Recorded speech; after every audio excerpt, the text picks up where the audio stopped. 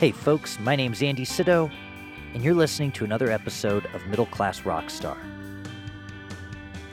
My guest today is producer, recording engineer, steel guitar player, and founder of Coastal Bend Music, John Macy.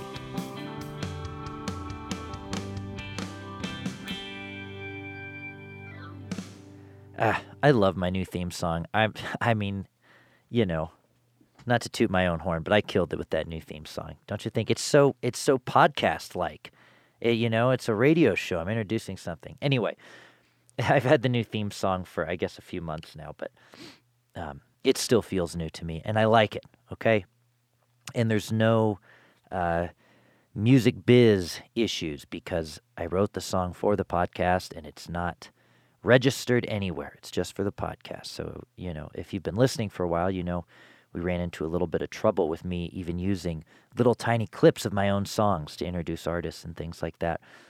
I am still doing it a little bit, but not with the theme song, and I haven't heard anything about it since. So, there you go.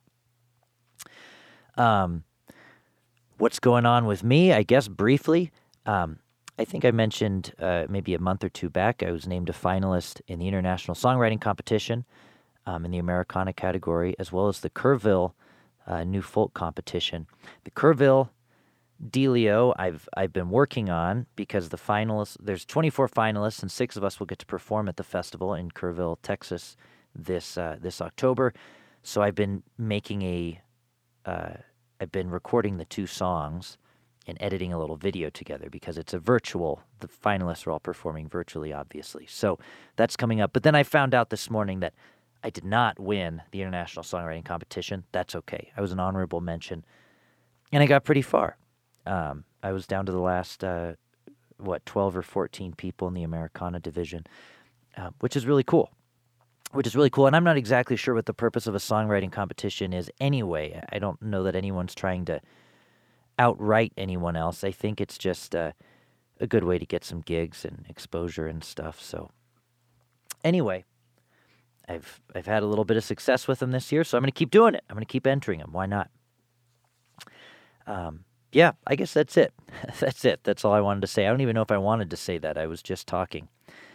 My guest today is John Macy, and I mentioned at the very beginning of the interview, I believe, that he has the distinction of being the most mentioned person on this podcast. And this is not a Colorado music podcast by any means, but just by default of living in Colorado and being very involved in the Colorado music scene, a lot of the guests are from Colorado or have strong Colorado ties. And as I listen to these people's stories, Mark Oblinger last week, Jenny Shawhan a few months back, Hazel Miller, Jeremy Lawton of Big Head Todd, as I listen to these people's stories, John Macy seems to come up in just about everyone's story, whether they interned at one of his studios or he produced a record for him or whatever it was. He's just been such a staple in the Colorado scene for such a long time that if you've been here for long enough, he's a part of your story. And I think that's really, really cool. And so though I hadn't really spoken to John before this conversation that we had, I was really, really excited about it, and he's a guest I've wanted to have on for a long, long time. So if you're a new listener and you end up going back and listening to some other episodes, the name John Macy is going to come up in a whole lot of episodes, and if you've been listening for a while, he's probably a name you recognize, even if you don't know what from. It's from this podcast. It gets mentioned all the time. But anyway, yeah, I think he said he's owned 7 studios in Denver throughout the years. He's currently Mighty Fine Productions is his place. He's a producer, recording engineer, a great steel guitar player, and then also has Coastal Bend Music, which is his small label that he runs out of Denver and Corpus Christi, Texas. And this interview was done down in Corpus Christi. And yeah, I guess that's all. Oh, he's also a huge baseball fan, and I'm a huge baseball fan. So we chatted about that for a while, and some of the things his son was doing as a ball player through high school and a little bit afterwards. And the minor league team in Corpus Christi. We just talked about all that stuff. And actually, most of that portion of the conversation is up on my Patreon page, which, speaking of, you can support me now on Patreon at patreon.com/Andy Sydow, SYDOW. And I put up exclusive content from the podcast as well as unreleased tracks and live streams and other things like that. So for as little as $3 a month, you can join my Patreon community, and I would appreciate it so much. If you'd like to support this podcast in a non-monetary way, you can do so by giving us a 5-star rating and review wherever you listen, especially on Apple Podcasts. It's really a huge help and just takes a quick second. So, without further ado, let's jump into my conversation with John Macy. Quick thanks to our sponsors. First, PQ Mastering. Patrick at PQ Mastering puts the finishing touches on this podcast, and for any of your audio or restoration needs, go to pqmastering.com. Also, Narrator Music. For simple and affordable licensing for sync, visit narratorrf.com. For any sponsorship inquiries, you can shoot me an email at middleclassrockstar@gmail.com.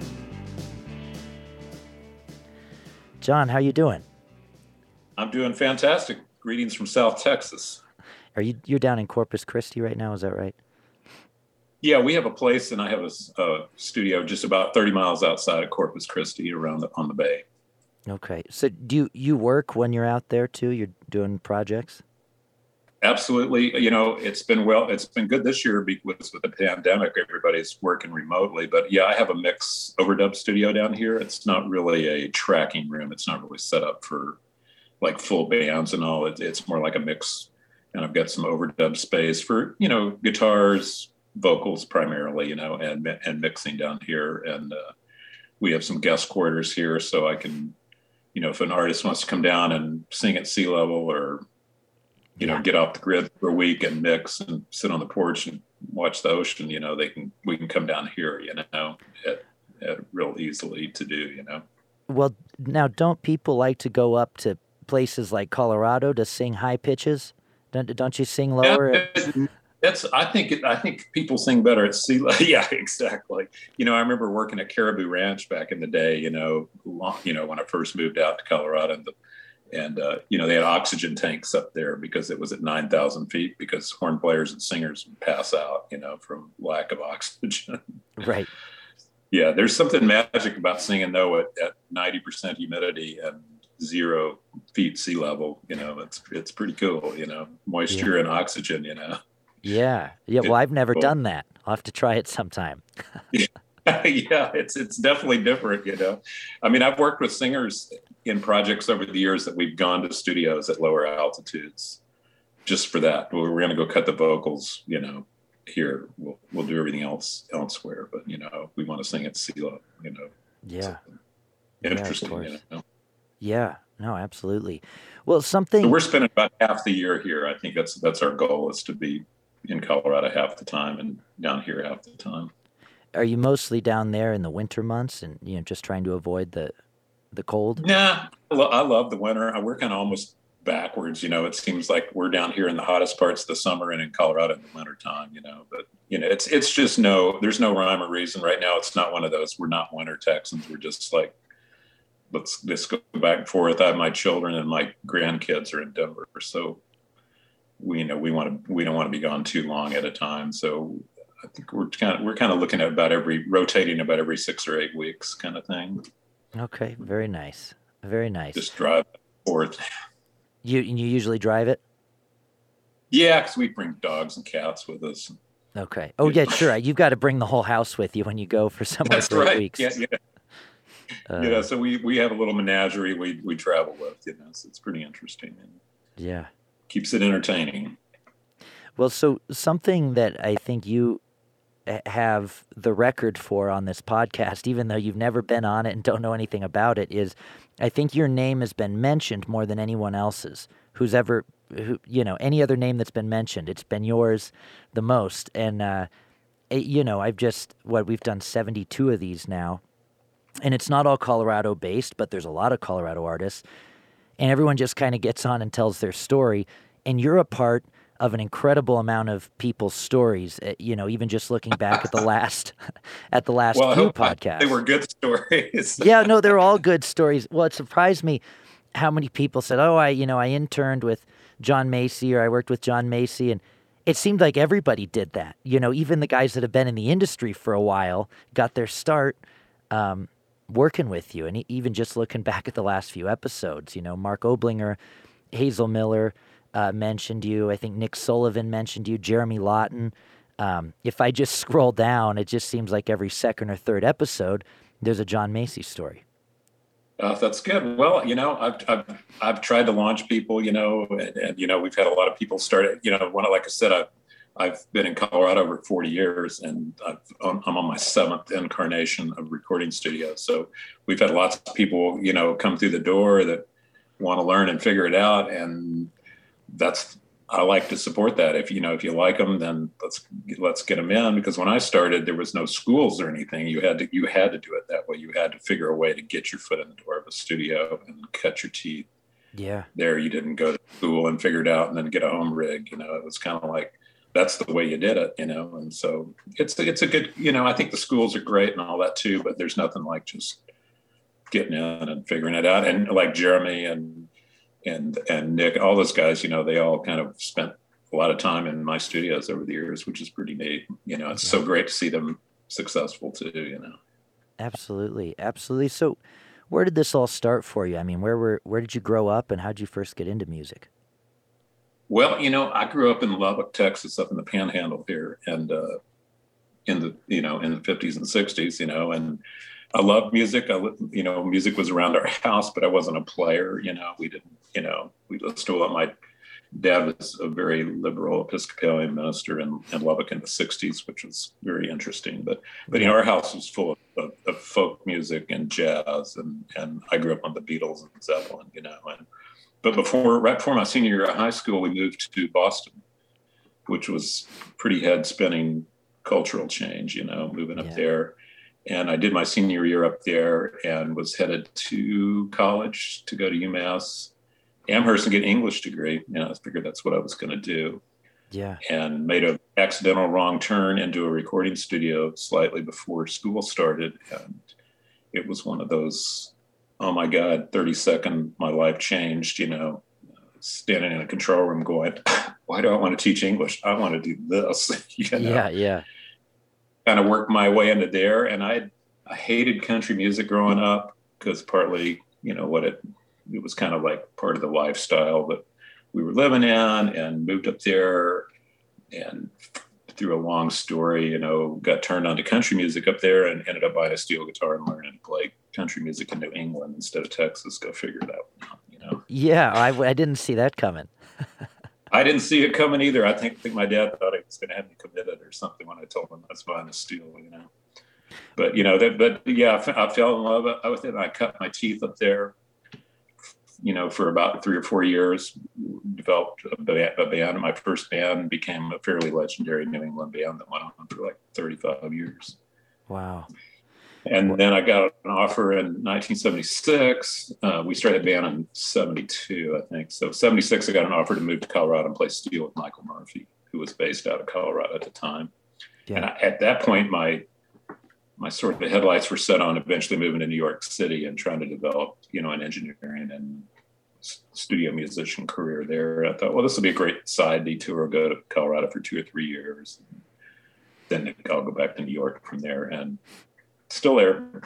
It's still, never Colorado, back. Your blood, it's got some pretty deep hooks, Were your parents supportive of the music thing? I mean, you had a minister as a father, and but there was music in the house. I mean, was this? Yeah, we listened to music all the time. It was a big deal, and they were supportive. We didn't have any money, and so, it was kind of like, well, it better take a year off.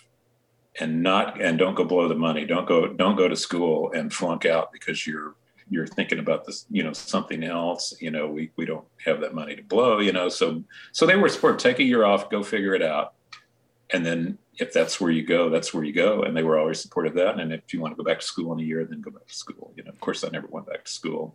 Yeah, and ended up in Colorado in the 70s.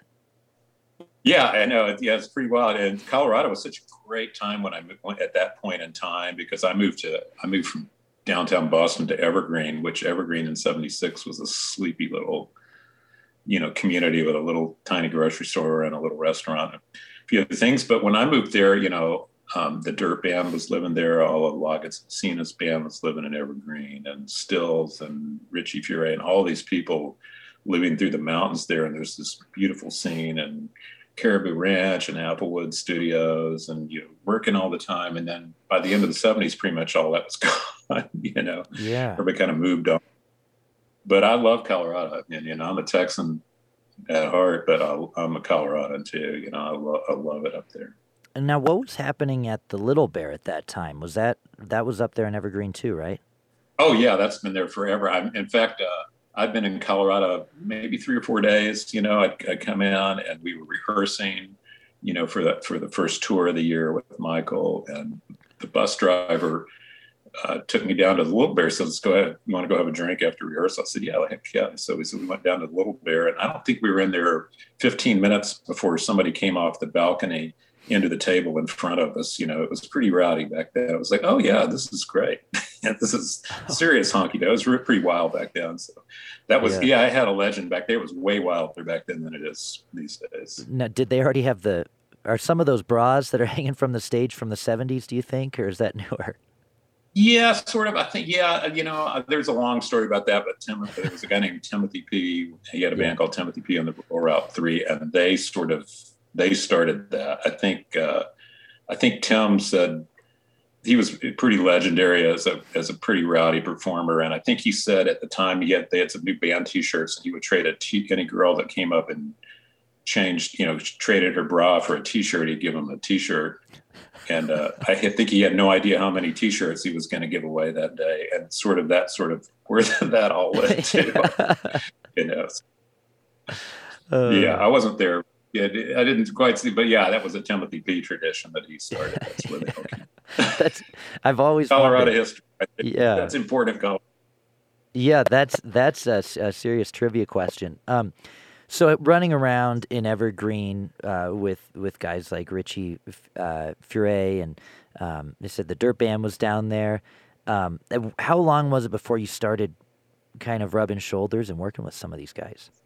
Well, right from the beginning. I mean, Michael was, and the Dirt Band, we kind of worked the same circuits. We played a lot of shows together, and Merle Bergante, the drummer, we became really good friends. And I built my first studio up outside of Evergreen in 1978.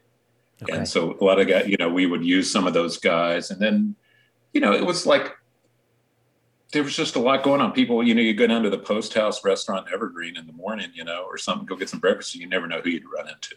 Carole King's band was there. There was just tons of players, hanging out between Nederland and Sugarloaf down to Evergreen. It was just kind of full of players, and then everybody seemed to kind of gravitate out of there by the end of the '70s. That it sort of, went back to LA, went to Texas, whatever, But all of a sudden, it was kind of like, wow, where'd everybody go? So it's kind of a lull. But yeah, I mean, I got to be good friends like with the Dirt Band. I ended up working, to this day, we're friends and do stuff, So, there was a lot of camaraderie back then, because it was partly because we were probably bored off the road, and there's nothing to do up there. I mean, I love being up I moved down to Denver fairly quick after that, just because it was coming from downtown Boston to Evergreen. It was a little quiet. Sure. Sure. And when you opened that studio in '78, was that sort of the plan? Hey, I'm going to open a studio and host bands, or were you hoping to continue touring more? I mean, what was sort of your thought process? Kind of all of the above. That's always sort of been my life at that point in time. It's like I love being a musician and being on the road, but I love the studio too. So it was, I had a partner, and so we built it up. It was kind of over by Pine, Colorado, kind of more towards Pine, up 285. Yeah. And so, yeah, same thing. I was playing, I was workaholic, we do sessions all day and play gigs at night or go on the road, or, it's just do as much as you can, learn as much as you can. We were still cutting teeth, at that point, Yeah. And how old were you at that time? I guess, well, I was 23 when we moved to Colorado. And so I was probably 25. A couple of years after, I think we did that around 78. So I was probably like 25. And we kept that studio up into the early 80s, and gas got expensive and people were less inclined to want to drive up there in winter weather and all that. And so Sure. like I think around 84, I moved, packed up the studio and rebuilt it in Five Points. Okay. 20 some, but back when Five Points was way rowdier than it is now. We bought an old Victorian down there and restored it, and my studio was about 10 blocks away. And that was another, that was my second room. It was a whole lot of fun. What was that called? That we call that JMC Music at the time, I think is sort of the title, but everybody called it Macy's Studio because, in fact, people would get confused about the name. That I remember back then you ran Yellow Page ads, no internet or anything. So I remember having to make my ad, it said JMC Music Group and then in parentheses Macy's Studio, so people could figure out, oh yeah, that's Macy's Studio, because I tend to get called by my last name a lot, Yeah. So kind of like should have just called it that from the beginning, but we were doing some corporate stuff too to pay the bills, and try to keep it kind of like that. Yeah. So that was, but yeah, still playing all the time. I quit touring around that time, the early 80s. I quit doing the road thing just because I wanted to concentrate on just being a pretty much, studio engineer, producer, musician. I still played a ton of gigs, locally. Kenny Bond, legendary guitar player from Denver. We played all through the 80s together. Yeah. Just playing honky tonks, and club gigs and stuff like that, keep the chops up. So yeah, it's, studio all day, go direct to the gig at night, and wash, rinse, and repeat. Were you okay getting off the road? Yeah, I loved it, but I love the studio is still my favorite. That's still where I felt the most control of, and it felt it's kind of like coming home. Over the years, I missed going out on the road a lot, and I would still do occasional things, short things here and there. And I've worked with some artists that, play down in Texas or play down in the Southeast some, go to Europe. I still like to do that, but I like being home, Yeah. Although my wife and I've been together since the 70s, and it was sometimes like I saw you more when you were on the road than when you lived at home all the time, because, you'd be in the studio all day and then go play gigs at night, and it's kind of like, I kind of missed the road where you were out for like a month and then you were home for a month, and then you were out for a month, that kind of thing, Yeah. Yeah. But absolutely. I love my home, that's where I belong. As artists started coming into your studio, your second space, did you find yourself gravitating towards a genre or a style of music, or were you just taking, death metal one day and folk the next? I never really did a lot of stuff that I didn't necessarily know or like. Part of it was, I guess, when it was a stigma. I fought a lot in life too, because, when you play steel guitar, you get pegged pretty deep as a country guy. I like to do lots of things. At one point, I remember I worked so hard to not have that stigma that I had run into somebody I kind of knew and said, oh yeah, we talked about using you on this project. It was country. We didn't think you would like it, It's like, wait a second, because the Champa Street studio, there was a really vibrant alternative music scene in that period of time in the 80s. And my studio in Five Points kind of became ground zero for it, with Twice Wilted and Electric Third Rail and Jones and The Fluid, and all these guys were all working out of my joint, so that was, and then I was cutting, country and roots oriented stuff. It's sort of pretty much what I've done my whole life. So we didn't do a lot of that kind of stuff. It was all pretty heady stuff at the time, I think. I've just not really had, and part of it is that people don't call you for that. When you play steel guitar, the metal guys aren't going to call you. The hip hop guys aren't going to call you. Right, right. I mean, it does kind of eliminate a whole section of music that I wasn't all that interested in anyway. It's kind of like, my whole thing is I like cutting the real musicians in a room with turn the click track off and play real music. I mean, that's of course, what what I love to do the most, So it was interesting. And there was a guy named Mark Fuller who was around Denver in that period of time, and legendary drummer, kind of, art crazy, guy, that whole scene. And he was wanting to learn the studio. And so basically I just gave him, here's the calendar, here's the key.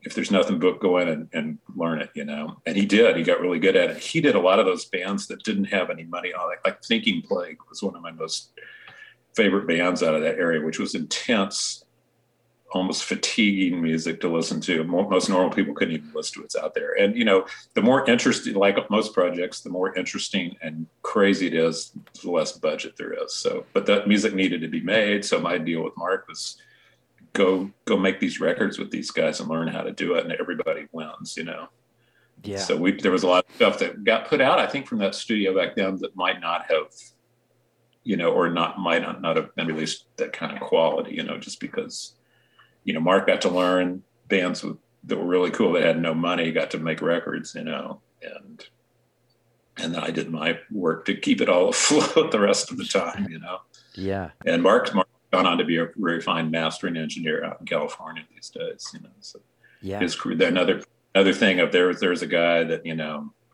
that just opened up after hours and went in and figured it out, and made some really great records. Are there people that you routinely call on to do things that maybe is not your strong suit, who started off working at your studio, who maybe you call now to say, hey, I need something on this track. Can you do it for me? Oh, musician wise, you mean, sort of? Yeah, musician or even mastering. I mean, do you send stuff out to Mark for mastering ever and things like that? Oh, all the time. Mark's been doing all my stuff the last few years now. I mean, I've worked with a lot of great mastering engineers. I'm a big guy on. I would never master my own stuff. That would just, to me, doing your own dentistry kind of thing. I want a fresh set of ears by a guy that only masters. I see a lot of people say, "Oh, I mix," and master, or all that. And it's kind of like I want a great mastering engineer to finish my thing off. I don't want to do it myself, or I want a guy that's used to seeing multiple different projects and understands level and competitiveness, and that's all they do. So so Mark's been my go-to guy for quite a while, And musician-wise, I have tons of musicians that a lot of the projects I do. And in some ways, my favorite way to work is I love working with solo artists that I get to put the band together.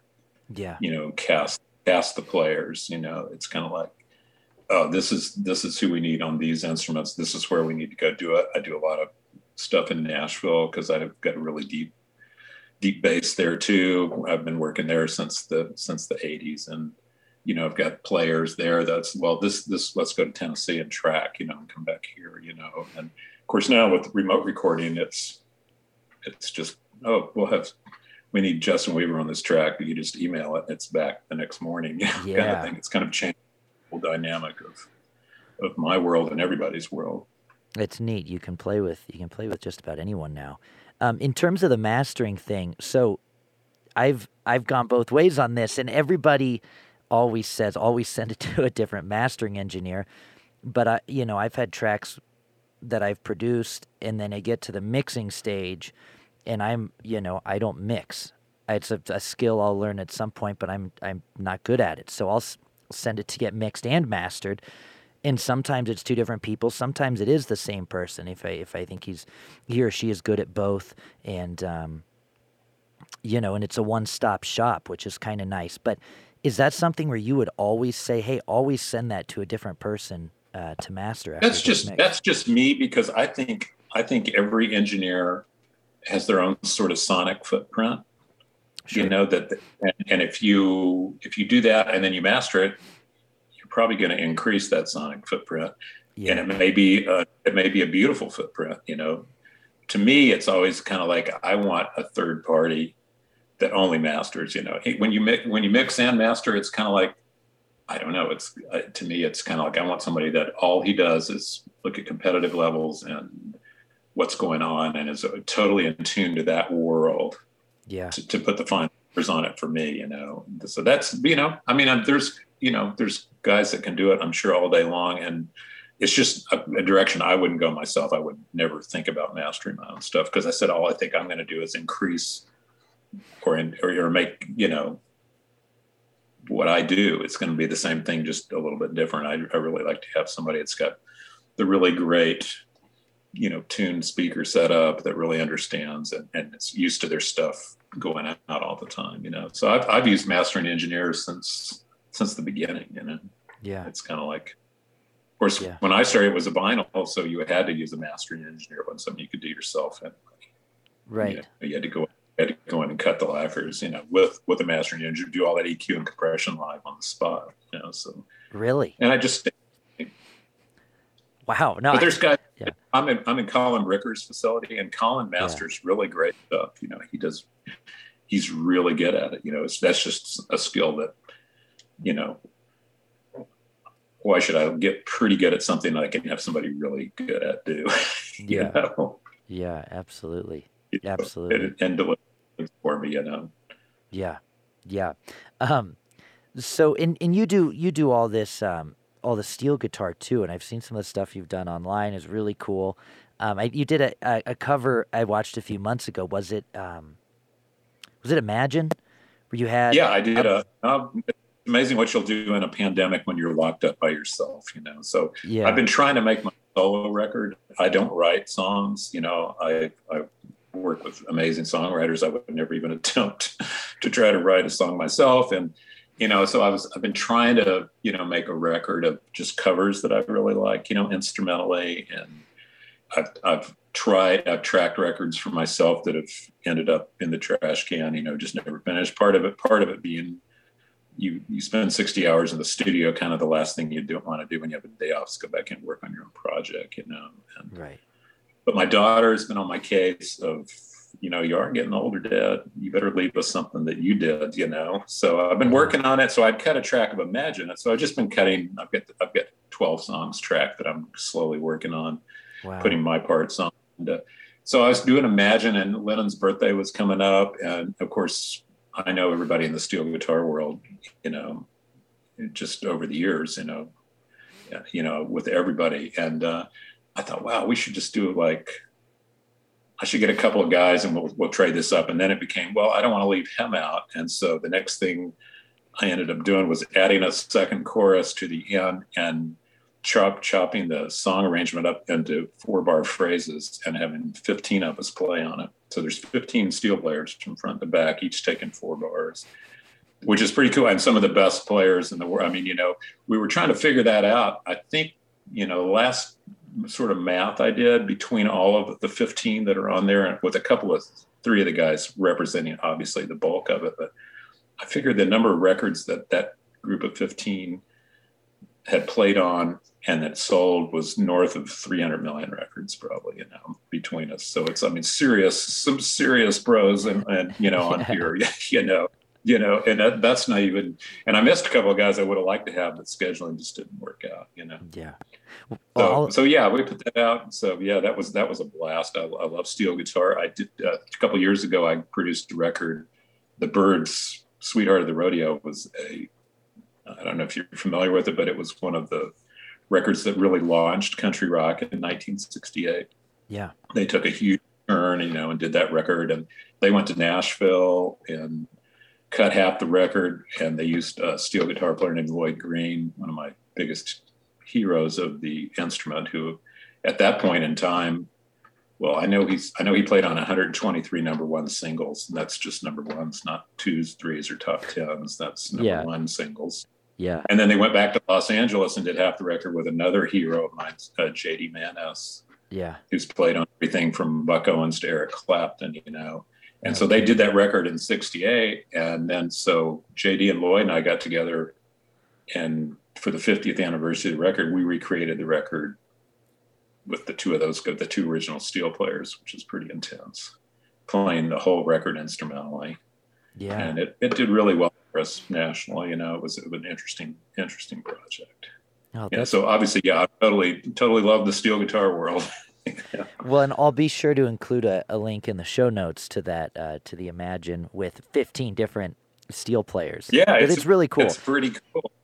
You notice everybody, you know, everybody has their own distinct style, right? Because these are all high-level pros, and it's very interesting to me to see the video cut, from these 4 bars to these 4 bars, and it sounds great. They flow into each other, yet they're each putting their distinct style on it, and it's, I don't know. It's really neat. It kind of amazed me because when I sent that out, I was going to do a different, more elaborate video, but I was trying to get it for the John Lennon anniversary. So when I sent that out, I'm the only guy that heard anything else. Everybody else got an empty track, and you're playing on bars 5 through 8. You're playing on bars, 17, 20. Nobody heard what the other person was doing, which makes it even more amazing, Yeah. And then I was kind of wondering what I was digging myself into also. It's like, but combining all 15 of our parts, yes, it showcases all our styles, but also sounds like we were in a big circle playing, following the next guy, listening to what he played. There's no like, what the heck was that? It's just,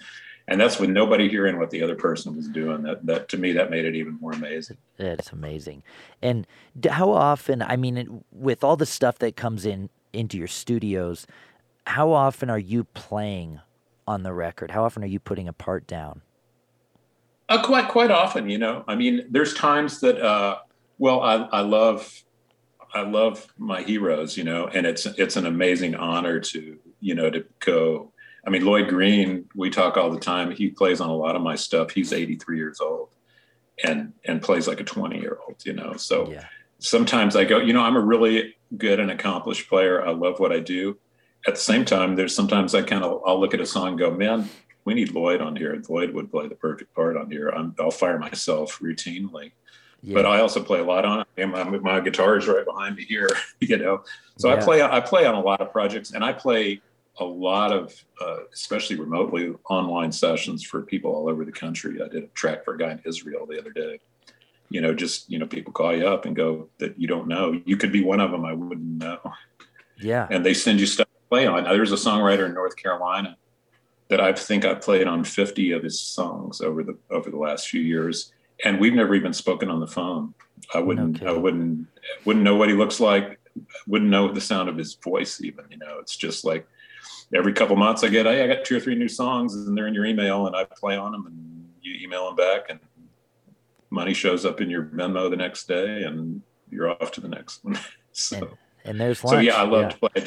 Yeah. So I play a lot of sessions. I'm always have rigs set up here and in Denver ready to go anytime. So the whole remote recording thing, we all started doing in the last year, right? Because we had to, but is this something that you've been doing for a long time? You've had the tools to do it for a while. Yeah. It's been going on for a while, back, I can remember sessions, back where you had to make a slave copy of a 2-inch tape and pack it up and FedEx it to another city so they could book a studio and go in and play a part on it and pack it up and FedEx it back. And the next thing you know, that quick little overdub was several $100s, just between the studio cost and the FedEx, heavy reel of tape and all that. Now it's all easy. And a lot of the guys I work with, some of them don't want to do it, like guys like Lloyd Green and JD and those guys. They're in their 70s and 80s, and it's like they're not going to go buy a Pro Tools rig and figure that out. Right. You call them, we all have our favorite studios and say, hey Lloyd, can you go over to Cinderella this week and put this part on for me? I can't get there. Yeah. But most everybody that I work with, has their own rigs, and it's become so it wasn't all that common, but now it's kind of completely that way. The last year there's a record by Jenny Shahan that I'm real excited about that we just finished that's coming out this summer. And, yeah. I tracked the rhythm tracks in Denver with her rhythm section, but every other part of the record was done remotely. Yeah. And it doesn't sound like it. That's part of casting the right players too. I see a lot of things, a lot of projects where it's done remotely and it sounds like it, Yeah, sure. There's a disconnect, however subtle it might be. It's hard to get guys that can take a track like that and get in and overdub like they were in the room with the players. It's a really different kind of player for that, which I have a wealth of, So all the guitars and keyboards on Jenny's record were done in Tennessee by friends of mine there. Wow. And that, I defy anybody to say that record wasn't cut live in the same room with everybody. Everybody's so in tune to that. But you know, part of it is some of these guys have been doing it their entire lives, you know. Right. So it just doesn't matter if it's remote or or not. they're pure, you know, kind of pure session players or have a vibe. So they know how to listen and anticipate what's going to be there. You know, it's a thing I struggle with, especially with younger players, about how learning what not to play. You know, that's the hardest part of becoming a musician is learning what you're not supposed to do. Sure. You know, jobs don't mean a thing on certain kinds of, you're going to cut a jazz session, it's a whole different story. But, you know, when you're cutting people have to listen to the singer and the lyrics, you know. Yeah. And that's hard to find. But a lot of guys I work with, they're so brilliant at that. They know how to interpret, you know, and listen to that, you know, and ask for lyric sheets, you know. It's like over chord charts even, you know. It's kind of like, can you send me the lyrics, you know, so we can. And it's something I've always tried to teach people I work around, you know. It's because everybody wants to come to the studio. Yeah, I get it that you worked all week on that one part, you know, but it doesn't fit on the record, you know. So that's really cool. You can play that, but stop, you know. Yeah, sure. I run into a lot of that, you know, and when you get into some of these guys that have been doing it and living in studios their whole life, you know, it gets, you know, I have a little list of quotes that I'm constantly using in the studio, you know, of 3 or 4 quotes that are just like, it's so to the point, you know. But that's why those guys work all the time too, you know, because they know how to come in and listen to the tune and listen to the singer, listen to the lyric, and capture a feel for the record. You know, it's a lot easier. It's a little harder to find in Denver. I mean, there's superb musicians in Denver, you know, and of course, you know, but yeah, finding that seasoned thing of what not to play is the biggest deal, and the kind of music I like to produce, you know. Yeah. Well, and as you mentioned Jenny Shahan, I got a text from her too, and she's been on the podcast, so we have to a quick shout out to Jenny and her new record, which she's been talking about but hasn't let me hear yet. Yeah, it's coming out in July, and she's already, you know, her release show sold out the first 2 or 3 days last week. So, you know, maybe there'll be a second one. But yeah, I've been really super excited about that record. I've got about, you know, a little pent up demand because we didn't put out a lot of stuff last year with the pandemic. But I think Jenny's is the first coming out of what's happening this summer for me, summer and fall. You know, her record's fantastic. I love her. She just killed it, and the songs are great. And we matched the right players, you know, that I think really interpret her songs and do it really well. So I've got stuff all over the map coming out this year. You know, Larry Nix, we're trying to finish a project on him. I think he's one of the best songwriters in Denver and singers, you know. Yeah. We see, you know, and we've got a record coming out on, it's a duo record with Katie Glassman and Greg Shockett with fiddle and archtop guitar, acoustic guitar. Very totally different, you know. It's kind of been all over the map. I got, you know, there's a young rockin' country guy named Trent Hughes. I've got a record I'm producing for him. I did a record with Rob Mullins, the jazz pianist, last year. Yeah. Who was Old Friends that got held up because of the pandemic. That's going to come out this year. Yeah. You know, a couple of others, you know, coming out on, a lot of it coming out on our small label, you know, and some of it on others. You know. Well, I was. But Jenny, I'm really excited about Jenny's record right now. It makes me smile every time I listen to it. Awesome. I was gonna say, you know, I think her record and some of the stuff you've been putting out, you're putting out on Coastal Bend. Right, that's my little label. Yeah. Yeah. So how did the label first come about? You know, I mean, it's like, first of all, you have to go get a dictionary to figure out what a label is anymore these days. Right, you know, it's kind of, I was trying to create, and I'm trying to do more of it this year, create more like a co-op kind of house, you know, where we collaborate on things. Some of them are fully funded by us and released fully on us. Some are like joint ventures, you know, just trying to, you know, I live in the Coastal Bend down here, which is where the name came from. They call this particular part of down by the water here the Coastal Bend, you know, and so that's sort of why I did it, to just kind of reflect my Texas roots and all that, and you know, just keep it out. So, you know, we've had some things come out that have done well. At Sweetheart Tribute's probably been the best thing we've done so far. I've got a couple of things that are kind of in negotiation right now that I think are going to do well for us this next year. You know, so it's just it's loose. I mean, you know, there is no a lot of the stuff I do it's not the kind of music that a major label would go, we're going to put $1 million into this to market it, because it's a little more eccentric, a little more rootsy. And so that's the great thing. You can sort of figure out how to do it yourself. And so it's as much as a labor of love and a strength in numbers kind of thing. I mean, if you're promoting one project, it kind of cross-pollinates all the others, so as opposed to having six or eight projects out on totally independent things that don't tie together, how can you figure out how to kind of do it under one roof? And so when somebody discovers Jenny's record, they end up over here and see this record, or vice versa, so it's as much as that. I mean, there's nobody selling records right now, so it's physically, where you would have made the money to fund this, it's a lot harder to do that now. It's like, how do you hire promo and do this when right. I sell some as coasters at live shows, but that's about it. Yeah, we still press them because there's certain people like them.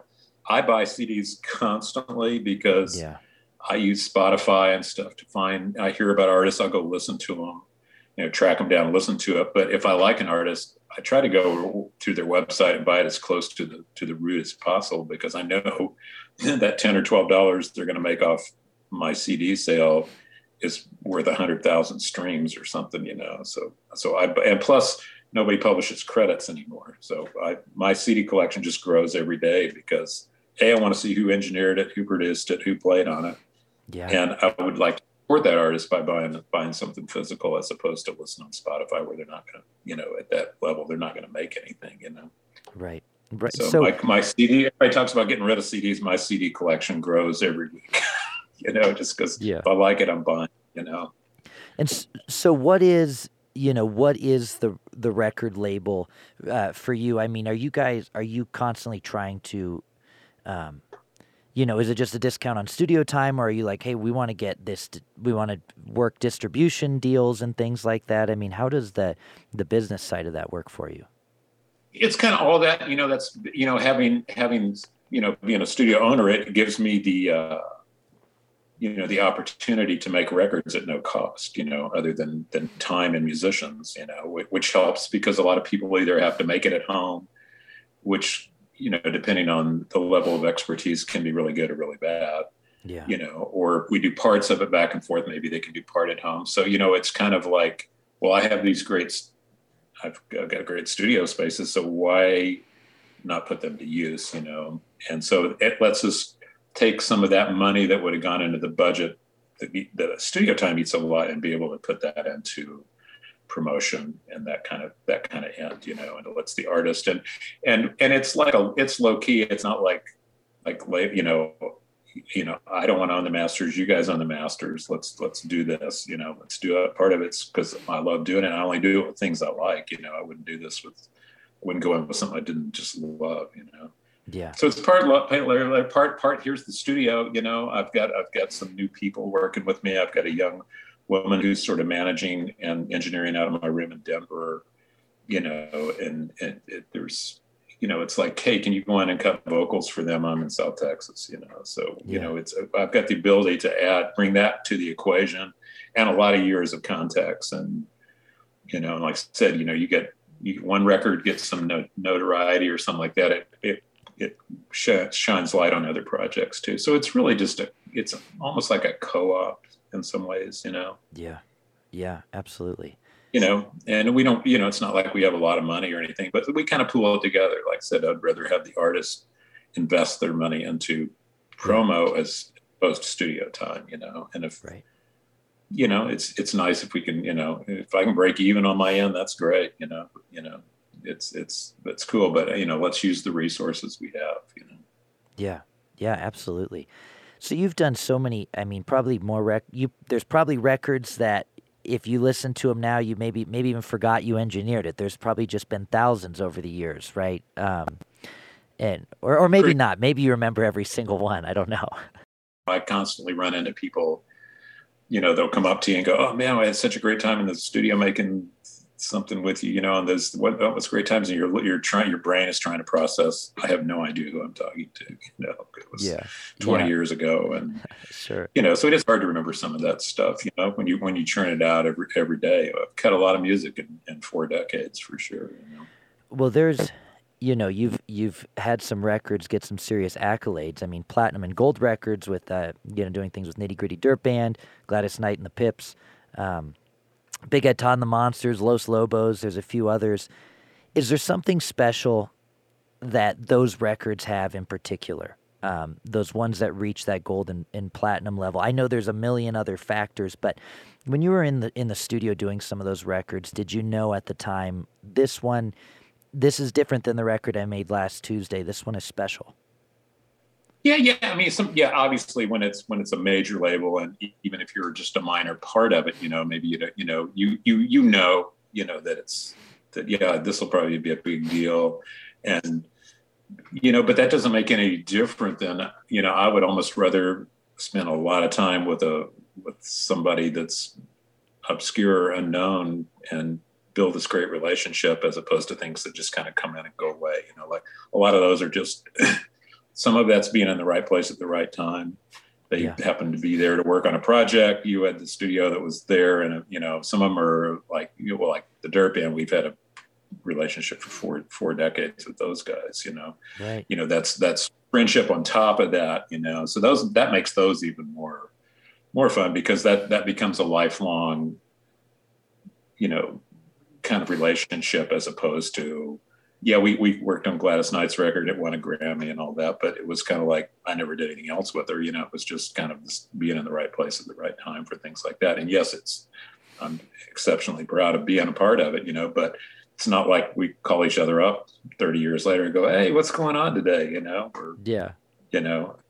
kind of like those long-term relationships, for me. Yeah. And what kind of things do you do for fun? Not music related. What do you do on Sunday afternoon? Well, you're probably in the studio on Sunday afternoon, but I mean, what do you do when you're not in the studio? Well, I think we talked a little bit about it. I'm a gigantic baseball fan. I love to watch baseball. I love to be a part of, I love to go. We're trying to go to all the parks. I love going to minor league baseball. I'm pretty sure tonight I'm going to go over and watch a high school baseball game because I hear the team is really good here and I've never seen them play. So we like watching baseball. I like, it's Jenny and I were laughing about the 3 Bs, baseball, bourbon, and barbecue are 3 important things. In that order? I love researching bourbon, and I smoke a mean brisket, so barbecue's a thing, Texas barbecue in particular, so that kind of thing, I like hanging out with my kids and watching them develop in life. My daughter is a very successful dance studio owner in Denver, and we have our first grandkids now, so it's like, and part of it is I like being able to go, I have a lot of friends that are music business couples. Yeah. So I'm sure that grinds 24/7, Yeah, sure. My home is a little less that way, it's a little less I like being able to step away and go home and not necessarily be immersed in it. Although at my house in Denver, I've got an overdub, first doing steel stuff and editing and stuff, I still go in my office there and work on projects, but it's always, it's a place for me, home and baseball and stuff. It's a place to turn all that stuff off for a while, just switch that key off and go do something totally different, Yeah. And you mentioned that was, the team by your house, the minor league team is Astros AA team, right? What are they called? Hooks, yeah. Okay. The Hooks, we're big Hooks fans, and it's great. You can go down and buy a $5 ticket, and it's never crowded. It's hot as hell in the summer, but it's great. And I love minor league baseball. Like AA is so great because you've got this mix of guys out there to prove a point and get moved up, and you got guys that are on their way down, and you got guys that know they're never going to get past AA, but it's in their blood, and they'll play as long as they can till they can't play anymore. So it's a very AA in particular is a real interesting mix. AAA, they tend to be more in and out of the majors. And I love the AA, and the fans are great, that go to that, and who knows, it's like, wow, you realize a couple of ways down the line, wow, I saw Jose Altuve play AA ball before anybody knew where, he was just a little short guy playing AA, and now he's a big Astro player, so it's fun to do that. So we're pretty hooked on it. When you saw him in Corpus Christi, did you know, like, this guy's good? He's going to be a big-time Yeah, I can't player? remember. I think it was, I don't even really recall it. I think it was my son that told me, we saw this player or that player at that game. It's kind of like, well, it didn't register to me at the time, Yeah. And then all of a sudden they're winning big games, So yeah, that's sort of what I like to do, still listen to music in the car, but I don't listen a lot in the house. Yeah. Just kind of, I do like kind of clearing the head out, before you head back into it the next week. Yeah. Yeah, absolutely. Because Well, I sure appreciate your time and you chatting with me. And is there anything is there anything we left out? Did we cover the whole career? Hopefully we left out all the bad stories, Yeah. Yeah. No road stories, where that's, yeah. No, I think you kind of cover. I appreciate you talking to me. I'll look forward to seeing if I remember any of the things I said when I listen to it back. Yeah. No, that sounds great. If you don't mind, stay on the line with me for just 1 second, but I'll press the stop button for the audience. So in front of the audience, thanks so much. All right, thanks, y'all.